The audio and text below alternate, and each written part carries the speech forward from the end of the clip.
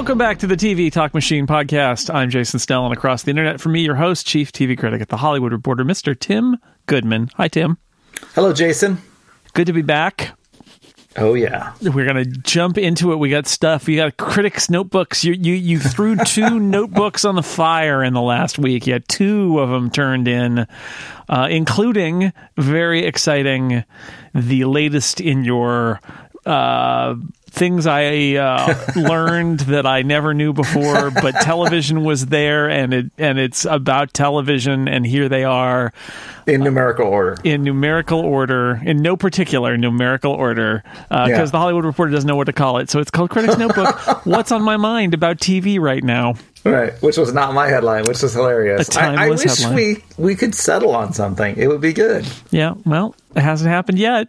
But it was, you did have 11 observations. This is the one of those kind of like refusing to stop at 10. It's like your Bruce Jenkins 3-dot lounge. It's your Larry King column. It's your Herb Cain kind of sort of not really.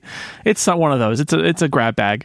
It's a grab bag, and a lot of the stuff is stuff that we talked about. But I mean, you mentioned the rebooting old series thing as a trend, and we got more of that with the idea that apparently Diane English is bringing back Candice Bergen to do more Murphy Brown, which is just like, that was the show that was on in the dorm when I was in college. That's how long it's been since that show was on. They're even rebooting Charmed. Yeah. Oh, I saw a nice bit of snark where one of the actresses who was on Charmed was asked, like, "Oh, we're doing a feminist reboot of Charmed," and she said, "Was ours not?" It's kind of offended by that. Yeah, I know. It's just crazy. So, but what you say is like, you get it, right? It's like network TV trying to provide comfort, things that are recognizable. We've been talking about this for ages, about just network TV wanting to do like brands, like TV shows and stuff, and bringing them back, or like famous movie titles, and you bring them back and turn it into a show. And this is just continuing that trend. Yeah, I mean, nothing wrong with it. It's not something I'm totally into. A lot of people really like what Netflix has done with One Day at a Time. Right. So, and a lot of people kind of are thinking that if you can do multi-camera stuff like Will and Grace, well done. Why not do it? I mean, it repeats well and makes money. Sure. But creatively, it's not fascinating at all to me. As I said, I would rather just see the Good Place again. Give me that again. Give me a better version of that, or not like not a better version of that particularly, but like give a creator with a brain who wants to create something new a chance to create something new. Right. Which doesn't mean that the comfort food, the bringing back the old stuff, isn't a valid strategy. It's just like, it's a lot less interesting. I'm Murphy Brown. It's been so long, and it is so not part of any kind of zeitgeist of any kind, that I have to think that they have some sort of idea that they're convinced is going to be a good idea, and I could see how a show about like journalists and television news could be used as a vehicle to talk about topical things today. Yeah, it's possible. At the same time, Diane English seems to have done nothing in the last 20 years except write and direct a single feature film like 10 years ago. And I get that maybe it's not her fault and the industry hasn't been interested, or maybe she's not found a project that she was interested in. She could just have her big Murphy Brown money and be fine with it. But I do fear that it's going to be people who have not done a lot of work in television kind of waltzing right back into the room and saying, "Okay, look, now we'll educate you on what's going on here. Right. You're so lucky to have us back." And that's what I fear that show will be. But who knows? Whatever. It's possible. It's strange. I also, at some point, I want to kind of, you got to make the argument. Is it better to reuse a premise and a brand that's familiar, or to bring back, like, do a reunion kind of thing? Like, would there be a modern take on Murphy Brown that would be more interesting than bringing back Candice Bergen? I mean, that's how I felt about the X-Files. I feel like the X-Files is such a great idea that they could have done a new X-Files, and instead they just, carting out a couple of tired seasons with the old cast and the old production team. And I mean, I'm not saying Hawaii Five-0 is like the greatest show ever made on CBS, but they did just do a new Hawaii Five-0, and it seems to have been very successful commercially. So maybe, I don't know. It feels maybe better. I think that's, yeah. Anytime you, I mean, like what? So there's a few of them that stand out. Battlestar Galactica probably being one of the better ones. Right, which was, again, a complete kind of reimagining based on the component parts, and you find somebody to do that can work, I think. Yeah, I think doing the like a reimagining rather than a reboot is better. But I think these networks are, for the most part, just saying it's the show you used to like watch. Millions of you, please come back. Yeah, that's what that is. And I think when you said multi-camera sitcom, I think that's the right place for it. Like the idea that you're essentially. You're watching that reunion, you're watching these people and actors that you're familiar with, you're comfortable with, and it's almost like coming back to Broadway, the original cast who played it 20 years ago and only for a few weeks. And it's that, like, I guess I can see that, but I don't know. The UK has been doing, reunion Christmas specials forever. Yeah. Maybe there's nothing wrong with this at all, as long as that everybody has agreed that they're going to keep the number down. Like, we're going to do 8 or 12 Will and Graces or 10 X-Files episodes or whatever it is, instead of, nope, we're coming back. We're just going to dive in, because nobody wants that. Nobody wants that. Nobody wants a bunch of extra episodes. Yeah, no. Come on, not man. Anymore. Not anymore. One of your items in that column is about Counterpart, which is now has now aired its first episode on Starz, which I got to watch. I watched it again with my wife, and I really like that show. It's a good show.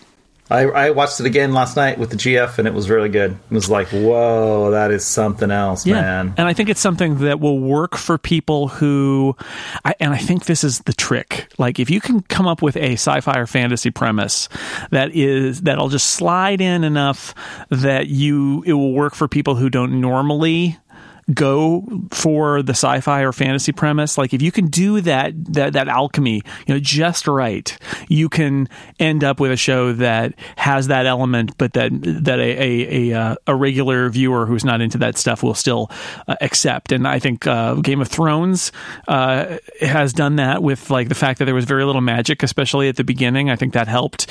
Lost was really great at that, of like being character drama first, and then the weird stuff happened later.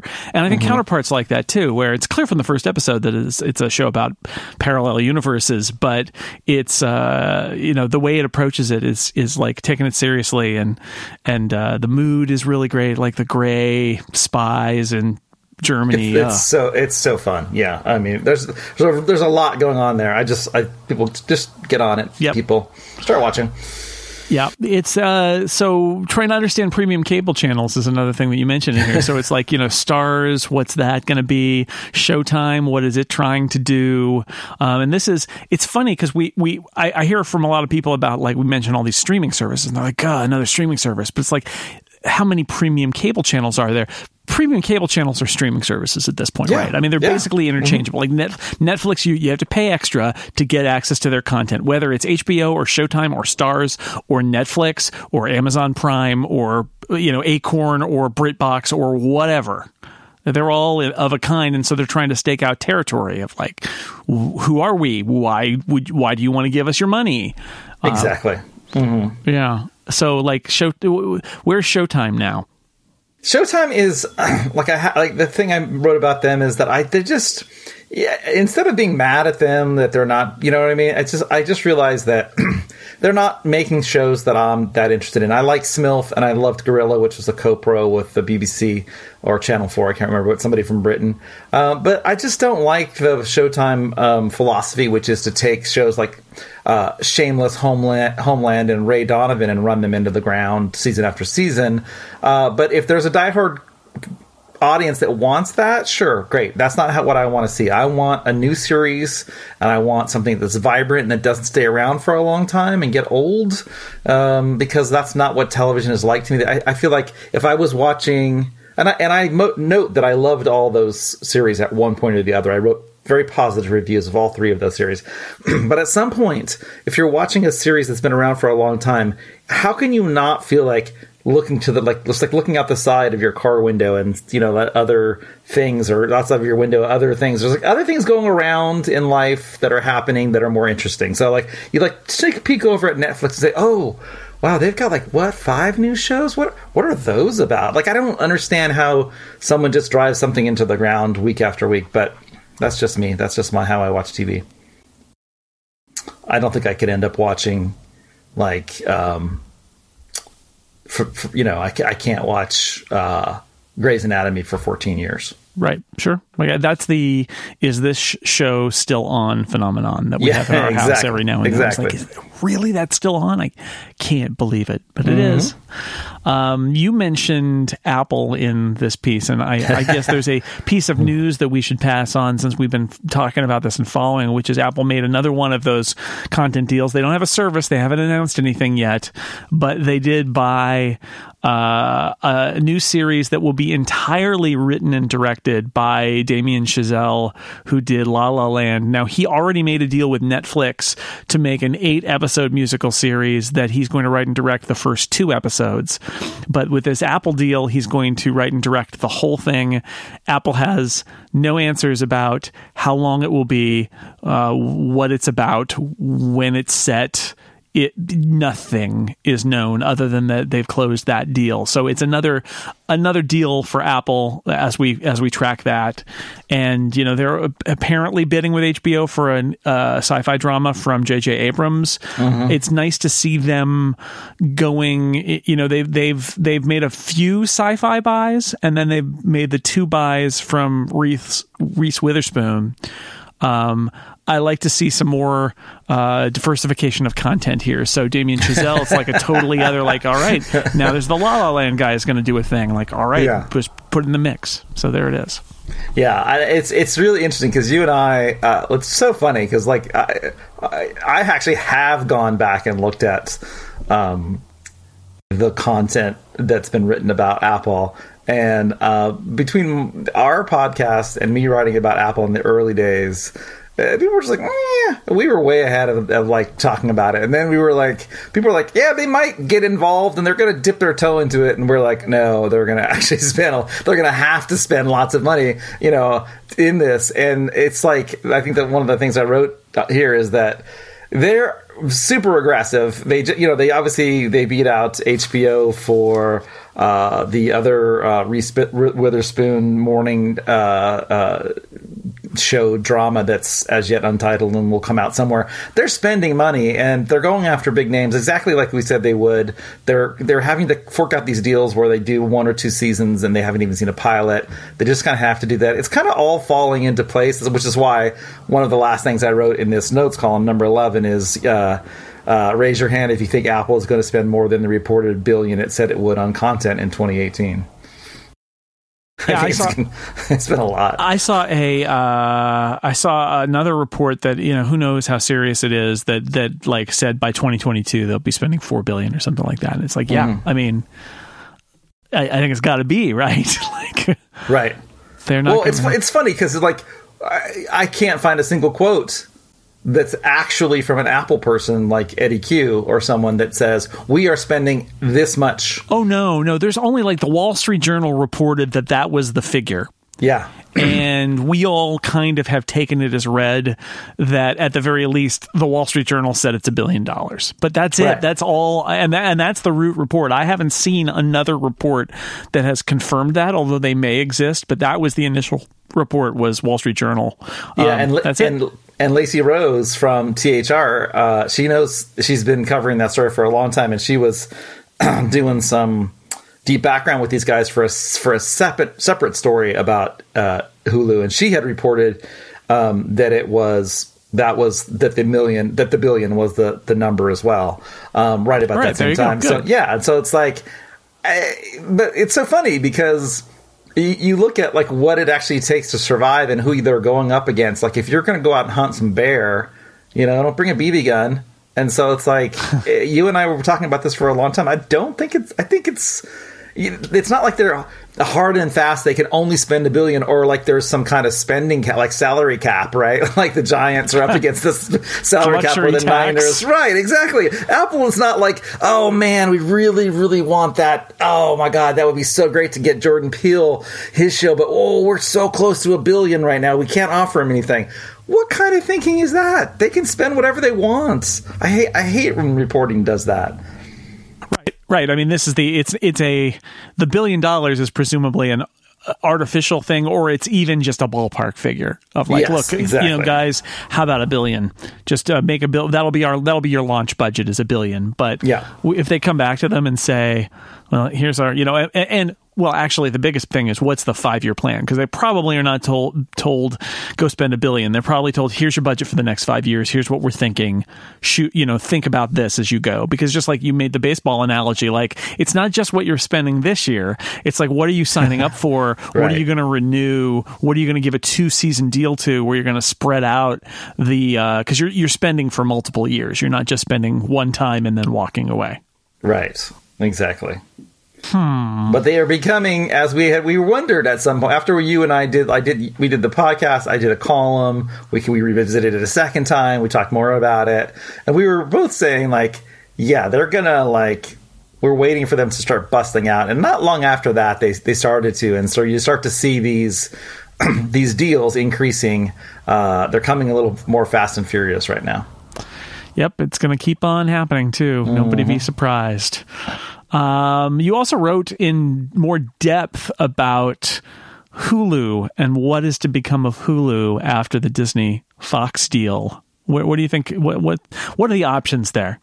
Well, that was one I wanted to get back because there's so much to this deal. I started with the Fox network part of it, and then looked at the Hulu aspect of it because there's still, obviously it hasn't even been approved yet. But again, this is something that you and I have always been interested in with Hulu and like how it's gonna work out. So I wanted to take a bigger look at it and see if there had been any conversations about what Disney was going to do. There has been, I think, on the business side of it, a lot of the business trades and stuff. Not a lot of them, but the ones that do, had a quote from Iger saying that it's still a little bit veiled, but he was talking about how Hulu could be a spot for, like it makes more sense for the FX content to go there. And I think that led to speculation that that's where you could park some of the edgier fare if you wanted to keep the Disney branded movie and TV streaming platform that's coming in 2019. If you wanted to keep that clear of R-rated content or MA TV rated content, you would have Hulu as the option to do it. But I think there's compelling reasons. I mean, they could sell it. I could imagine making a ton of money selling it to Comcast, certainly to Apple. That's a possibility. I think the whole BAMTech stuff is really the timing of that and the fact that, in August, Disney upped its stake as they knew they were, and they own 75% of that. Now they're going to build these two, the ESPN streaming service and the Disney streaming service. They're going to build that on the BAMTech technology. I don't think that they would break down the Hulu technology to you're the tech guy. Would they do that? It sounds like it's more work than needed, right? It depends on what Hulu's using, right? Like, is Hulu using, various CDNs, which are, that's jargon, content delivery network. That's computer industry jargon, not TV industry jargon. I actually wrote a piece on Macworld this week about all the steps. Hey, look, cross promotion.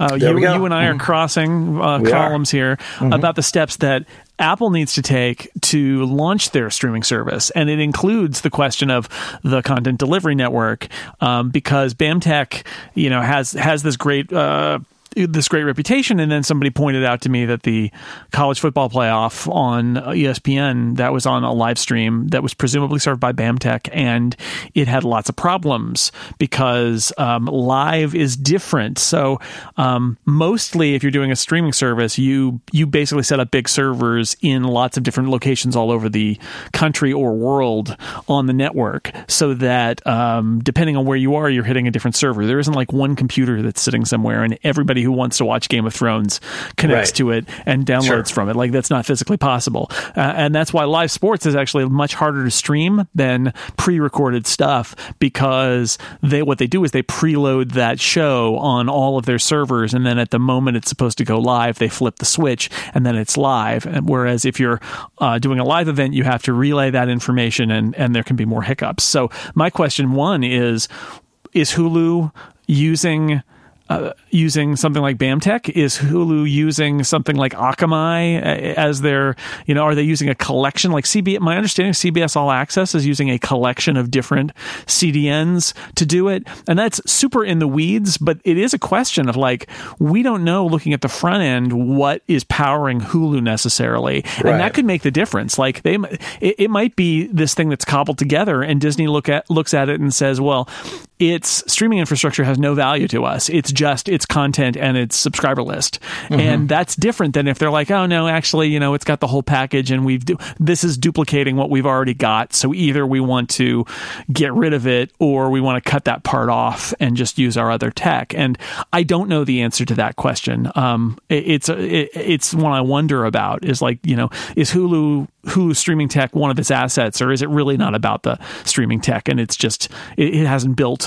The fact that we haven't heard about it suggests to me that it hasn't really built up its own tech there, and it's using somebody else's services. And it does have a live component now, so you can watch live sports and on Hulu. That? Yeah. And that's with their whole over the top streaming. That's actually super hard technically, and they are doing that. That's a great point. So that may be the case that.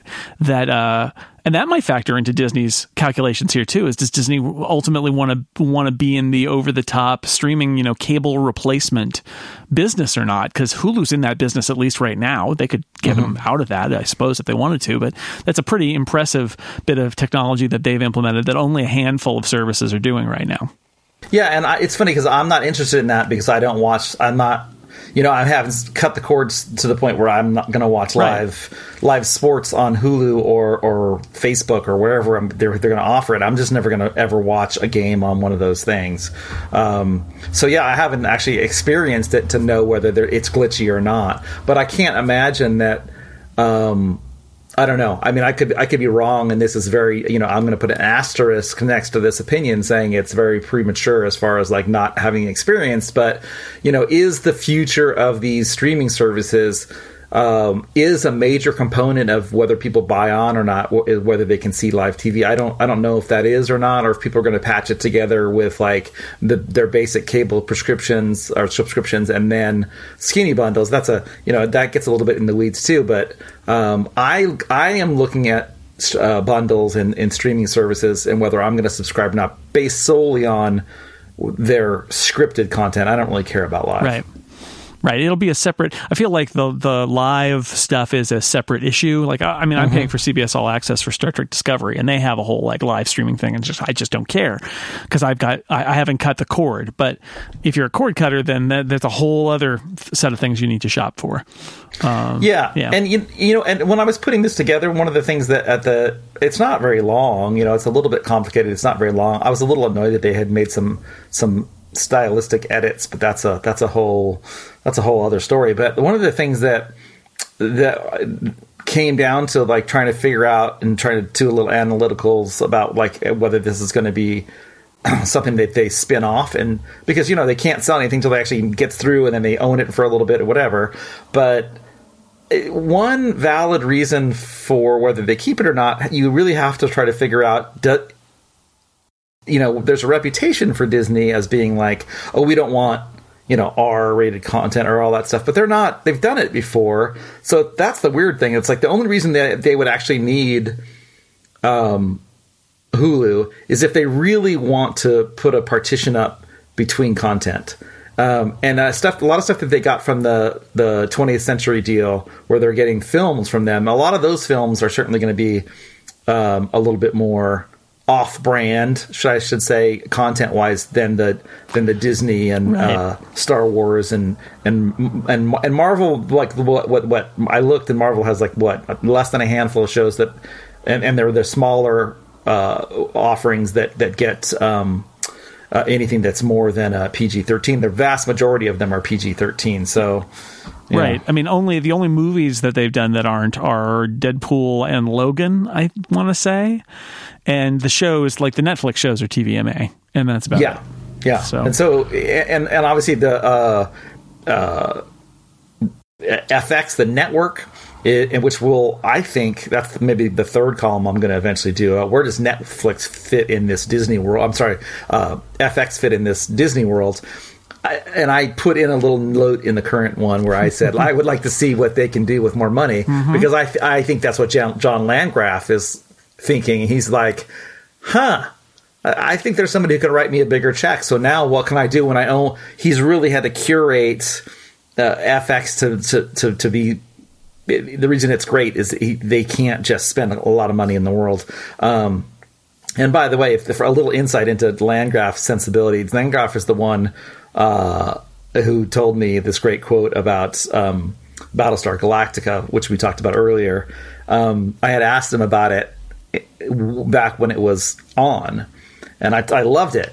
And he said, yeah, if they had $1 million more an episode, it would be terrible. because their budget made them be more creative, and I think in some sense that's true of FX. So let's see what happens when they get more Disney money. But you have to think about but I don't know. I don't know enough about Disney's corporate mentality other than what I hear, which is partly, and what I read, which we don't know. Anybody knows if that's true or not. But right. Does it make sense? I can't imagine that someone is so Mike Penced out at Disney that they're like, oh, we can't be in the room with women. We can't be in the room with an R-rated movie. I find that really hard to believe in 2018 or 2019. Disney cannot operate a modern entertainment empire and only deal in children's programming, right?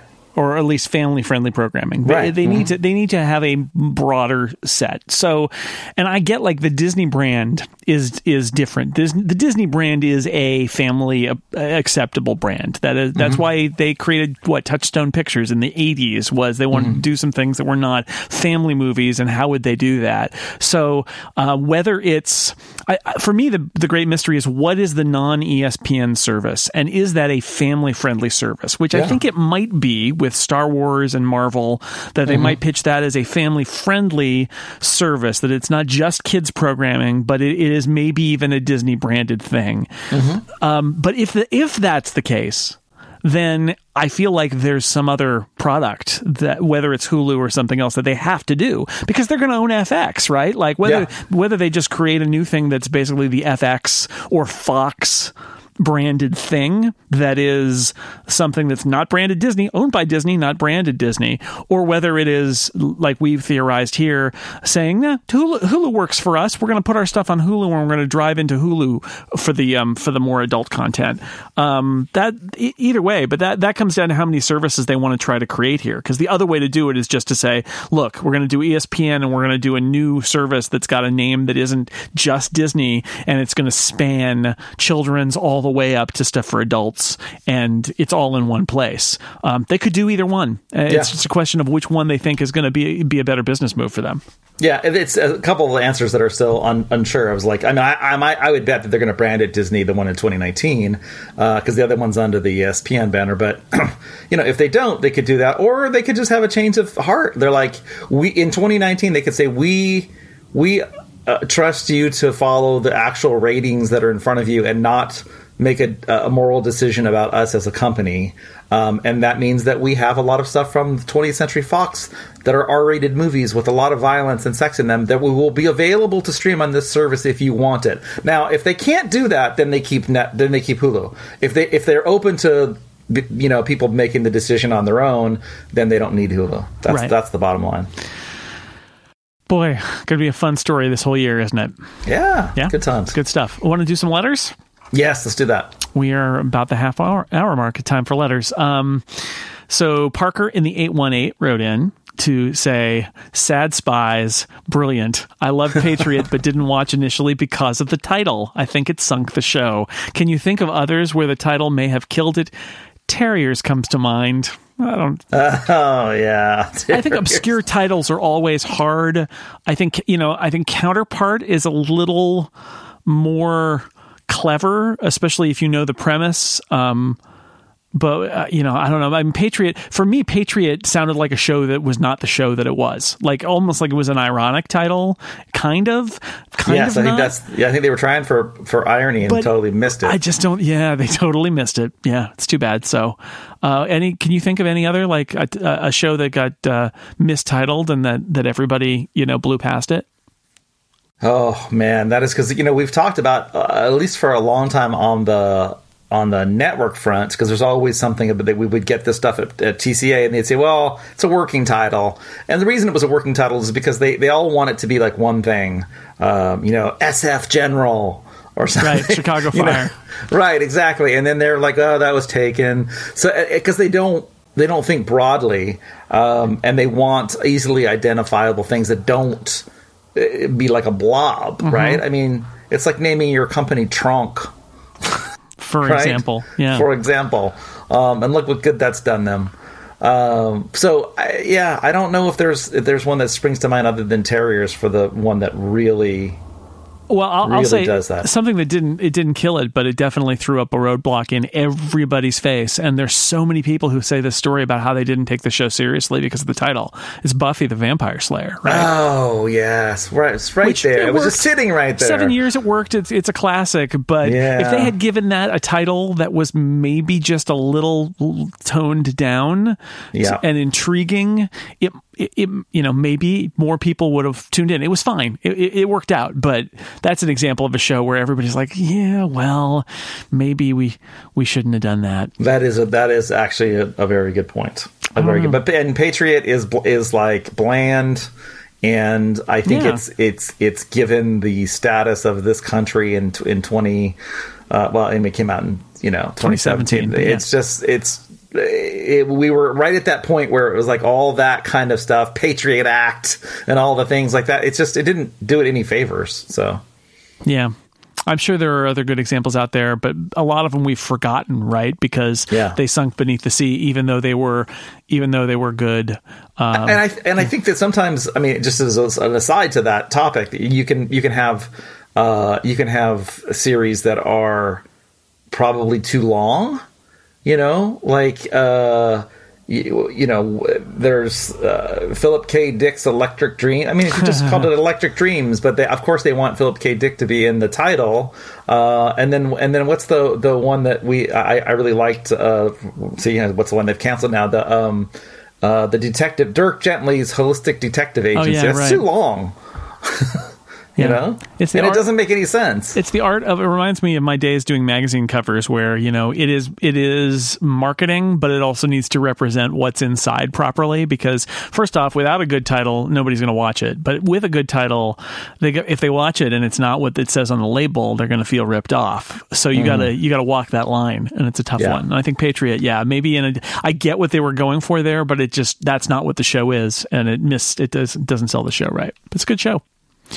In fact, Dan, from the newly moved from the 615 to the 925, listener Dan, our friend, I've talked to Dan a little bit, and he's here. He moved from the center of our nation to the Bay Area where you and I live, and he says, "Thanks for mentioning Patriot. Holy crap, it's great." He says, "Will The Resident be anything fresh? I love several members of the cast, so I'm hoping for more than just another network medical procedural." Well, the reviews I've read have said it is not just another network medical procedural. It is literally every network medical procedural ever. Yes. Mm-hmm. Yeah, that The Resident was one of the ones that helped spawn my column, my Critic's Notebook about the changing role of the critic. I just saw that, and I was like, oh, I could never. I'd rather just shoot myself than do that. God. All right, here's one from our friend My Vogon Poetry, the MVP from the 716. Says, "Loving counterpart. It is well acted and intelligent. Why do quality programs like this generally not find larger audiences? Is it just too hard to find them or too much work? If Sad Spies were on CBS, would it be a hit?" No, Sad Spies would not be a hit on CBS because it's no. Look up the ratings for Easy Streets, and you'll see what the ratings for Sad Spies would have been on. Yeah, although that's so long ago, it probably sucked and got 7 million people. Yeah, that's true. Its ratings were probably disastrous, and it would be the number one show on TV now. That's probably true. But no, I think it's I don't think everybody who does these well, that's on Amazon, and I don't think they're not in the ratings business, so it doesn't really matter. They're in the subscription business, so you have to have enough shows that make you want to get a subscription for it. So it's not about ratings, so they can make more complicated series. But yes, the point about how hard it is to find it is absolutely true, because that, I think, Patriot, which is clearly a better title, is Sad Spies. I mean, Jason, you should call them and say, you know what? Right? It's not too late to call it Sad Spies. Patriot season 2. Sad Spies. Sad Spies. That's even better, right? That's even better. And who knows with what's going on at Amazon, whether it'll get past a second season, but right. I hope it does. But, it just... these standing out in this field is so insanely hard. It's getting lost in the peak TV thing is like the number one issue right now in television. It just really is. So I don't know. Yeah, it's funny. I was going to say, speaking kind of apropos of nothing, but just since we're talking about it being on Amazon, I'm in a little bit of an Amazon thing now where I've been watching way more Amazon than Netflix lately, which is, and it only takes a couple of shows, right? It only takes a couple of shows for you to be like, so we watched Mrs. Maisel and we watched Sad Spies, and we haven't for a little bit, but we're about to go back to like Red Oaks and Mozart in the Jungle and watch the little comedy block. Like, there's been a bunch of stuff we've been watching on Amazon, and so I've had that moment of like, well, wait a second, like, why am I paying for Netflix now? And then, then I watch the end of the Fixing World on Netflix. Right. So, and then I'm back on Netflix too. So, well, and don't forget that like Sneaky Pete is a pretty good series too, and that's sitting on Amazon. Yeah, great title. Great title. See, there's a great title. And you know what? My point that I didn't get to, and I forgot because I spaced myself out, was like, the MVP's point about how hard things are to find. I think that Patriot is the poster child for like the one series where I think I can accurately point to that show and say, okay, and I'm not pointing fingers at other critics because we're all swamped and we all do different things. But I would say that is a series where maybe the first couple of episodes didn't hook people. And then they probably didn't go back to it. I would say that the percentage of critics who watched that show and didn't like it, but watched all of it to see if it changed their mind would be infinitesimal.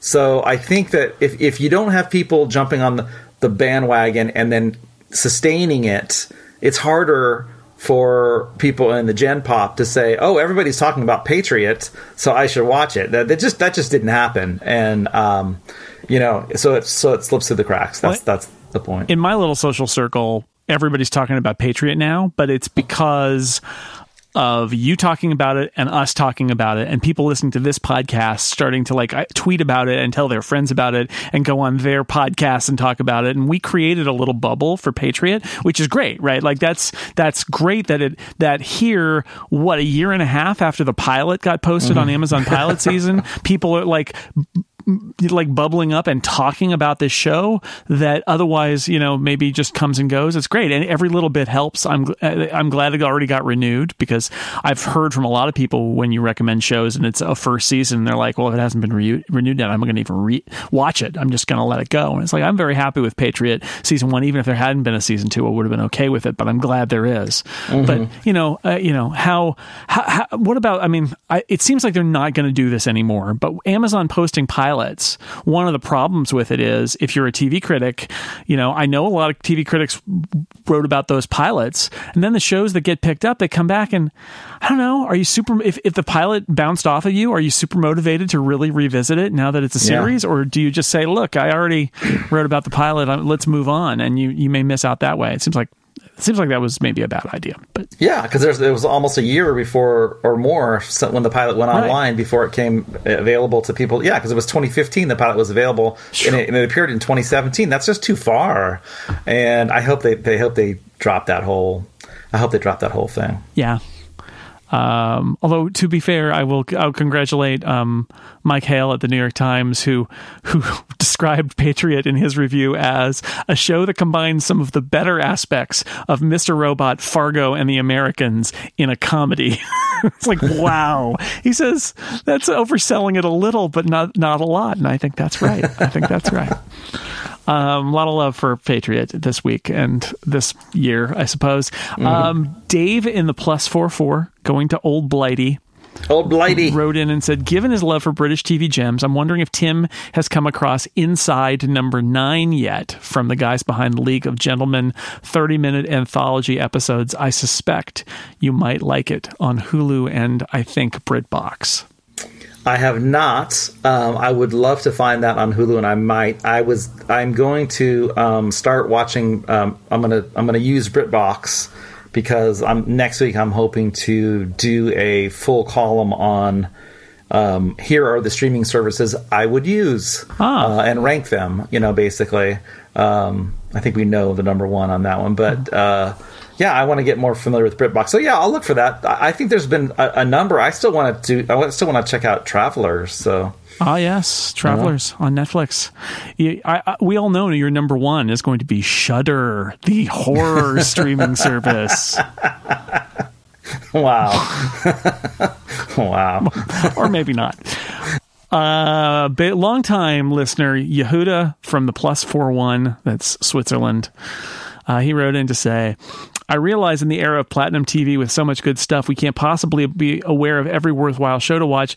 Imagine my surprise when I discovered this totally inappropriate but hilarious little gem of a Hulu series called Future Man, another Evan Goldberg, Seth Rogen production that reimagines a Back to the Future type storyline with tons of meta references to dozens of movies, famous movie quotes, a typically weird Ed Begley Jr., yes, typically is the right word. Every time Ed Begley Jr. appears, it's weird. I love it. It's weird. Mm-hmm. An adult weird. Haley Joel Osment. Sadly, what must have been Glenn Headley's last performance. More sex jokes than you can shake a stick at. Absolutely the funniest parody of what James Cameron's life must be like, and so much more. 13 half-hour episodes that are perfect for binge watching. Unless I completely missed it, I don't think you guys ever mentioned this one, but I highly recommend it, very highly.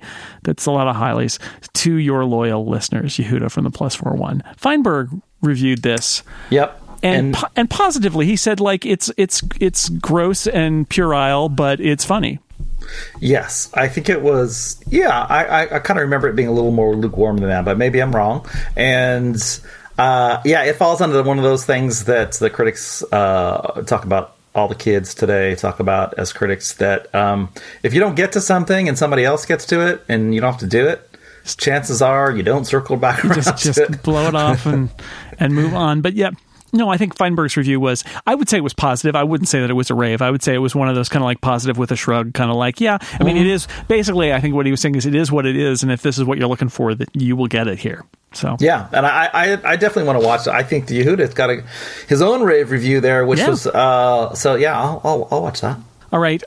Here is a good one. This is from Alan in the +1415. That's right. It's Nemesis Alan.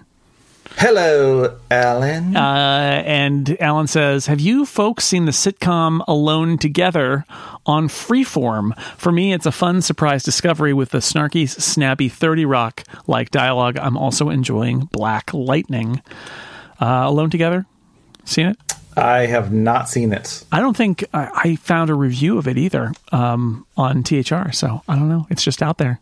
Yeah, it's, you know what? It's one of those ones that goes into the ether. Wow. I think we're going to be moving more towards the not everything can be reviewed world, but right. Yeah. But it's good to hear from Alan, so maybe people want to check out a fun surprise sitcom Alone Together on Freeform. And Black Lightning, I've heard good things about from people I know who've seen it. That's a CW superhero show. I'm kind of off them right now.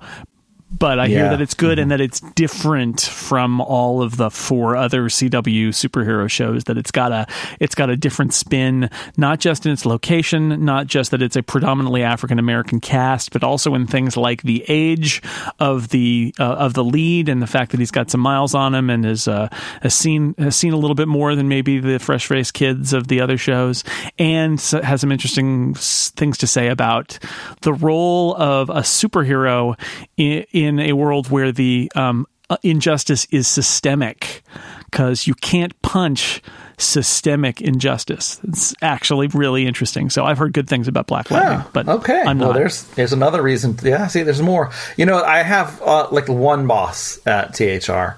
The only one that I worry about. That's the person who controls my paycheck. So that person said to me gave me like a snarky comment about all my when I was doing the power rankings, and he likes the power rankings, but didn't like the one where I wrote, "Here's the shows I have never seen." He paid you to write a column about shows you hadn't watched. That's a pretty good gig. Are those coming back, by the way? After this podcast, after this podcast, why don't we? That's got to come back. Got to come back. Yeah, they will. The power rankings themselves will certainly come back, but that particular one, I kind of said, well, maybe I won't do that one again. But now, after this podcast, I'm thinking that it actually serves a purpose. Are you doing power rankings of the streaming services? Is that how that story's going to go, or is it going to be more traditionally written?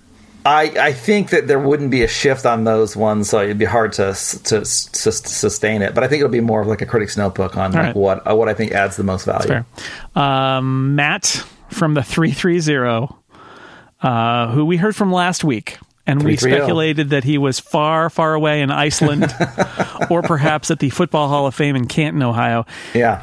Matt writes in with great detail, geographic detail, to say, sorry to disappoint, but I am from the smallish city of Worcester, Ohio. Feel free to count that as a win, though. I agree, finding a great show is better. He prompted us, was it finding a great show or being relieved that you're kicking a show to the trash? Mm-hmm. I'm one of the 5 people who watched back. Thanks for the recommendation. And it was a glorious week having those episodes to look forward to. On the other hand, in these times of confusion, you can't underestimate the relief that comes from hearing a new upcoming show is so terrible that you reduced its cast and or crew to tears. Also, I have done that, yes. Thanks for being among the few critics to hate Twin Peaks.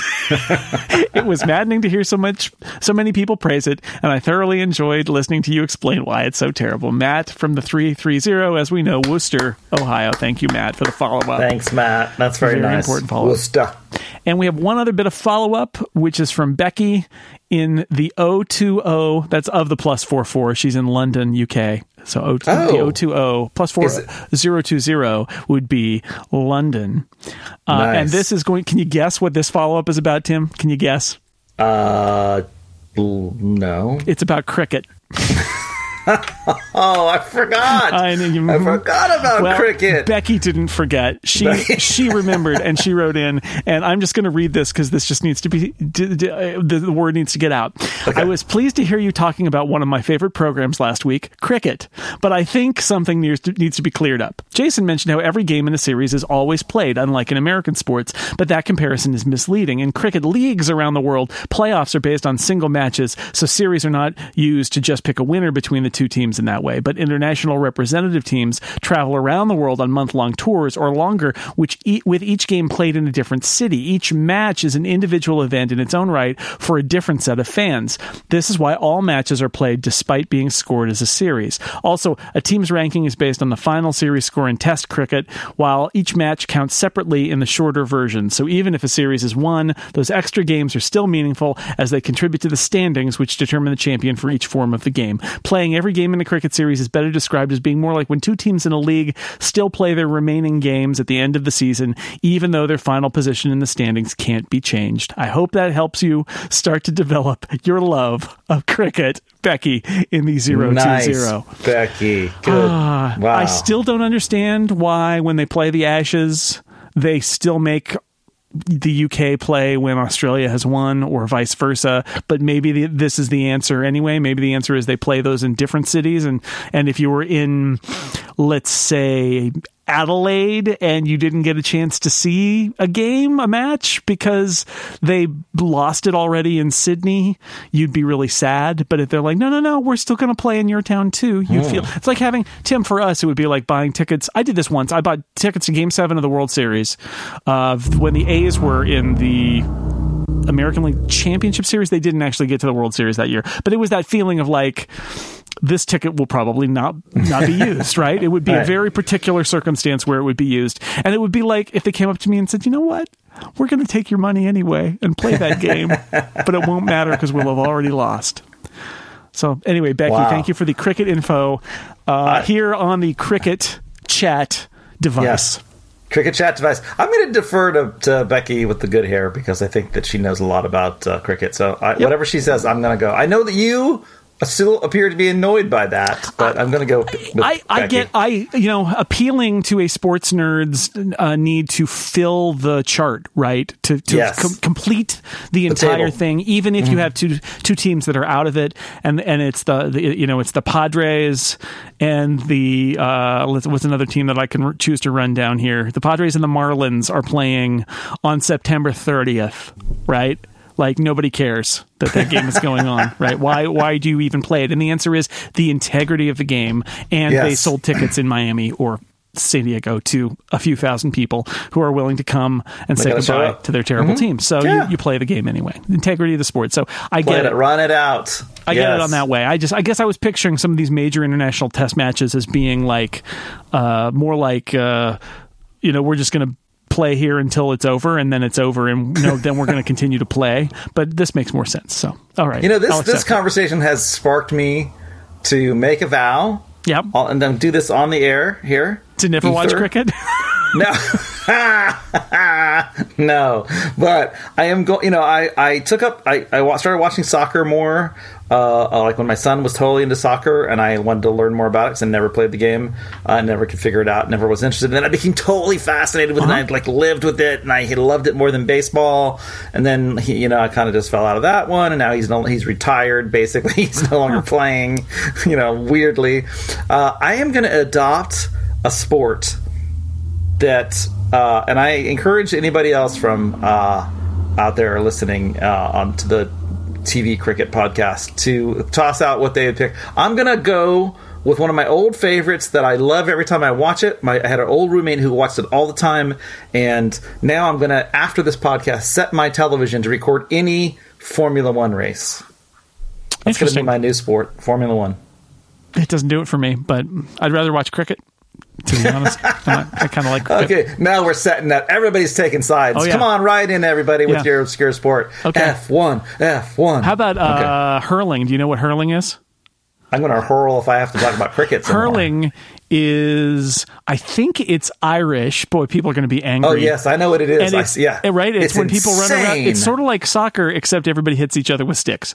Yeah, hurling is basically a sport masquerading as hooliganism. That's what that is. It's very violent. Yeah. I mean, there's I a need to ball, watch but more there's of also that. everybody's got a stick, and they hit each other with the sticks. Yeah, and then you can hurl that ball at people's heads, and it's not even a foul. Yeah, there's Australian rules football.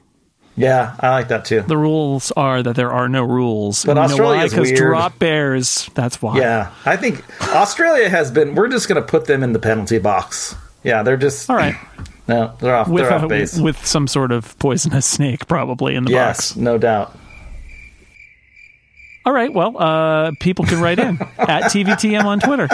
I love how that ended. Even It's for me, I was abrupt. I was like, I don't know what else. I ran out of sort of weird sports dimension, so we might as well end it up, right? It's like Columbo. That was like the reverse. That was the reverse Columbo, where nobody wanted to interrupt anyone else, so we just sat there. It was like, all right, well, that was genius. It was like, well, I guess we're done talking about F1. I guess the podcast is over. This podcast is over. TVTM on Twitter is a great way to reach us. Podcast at tvtalkmachine.com. Also a great way to reach us. Facebook.com/tvtalkmachine. Another way to reach us. Less great. I didn't look there this week because I ran out of time. But hi to Facebook. We still love you, even though Facebook doesn't. And that's it. Tim, a pleasure as always. Have a good weekend. Okay, talk to you later. Bye, everybody.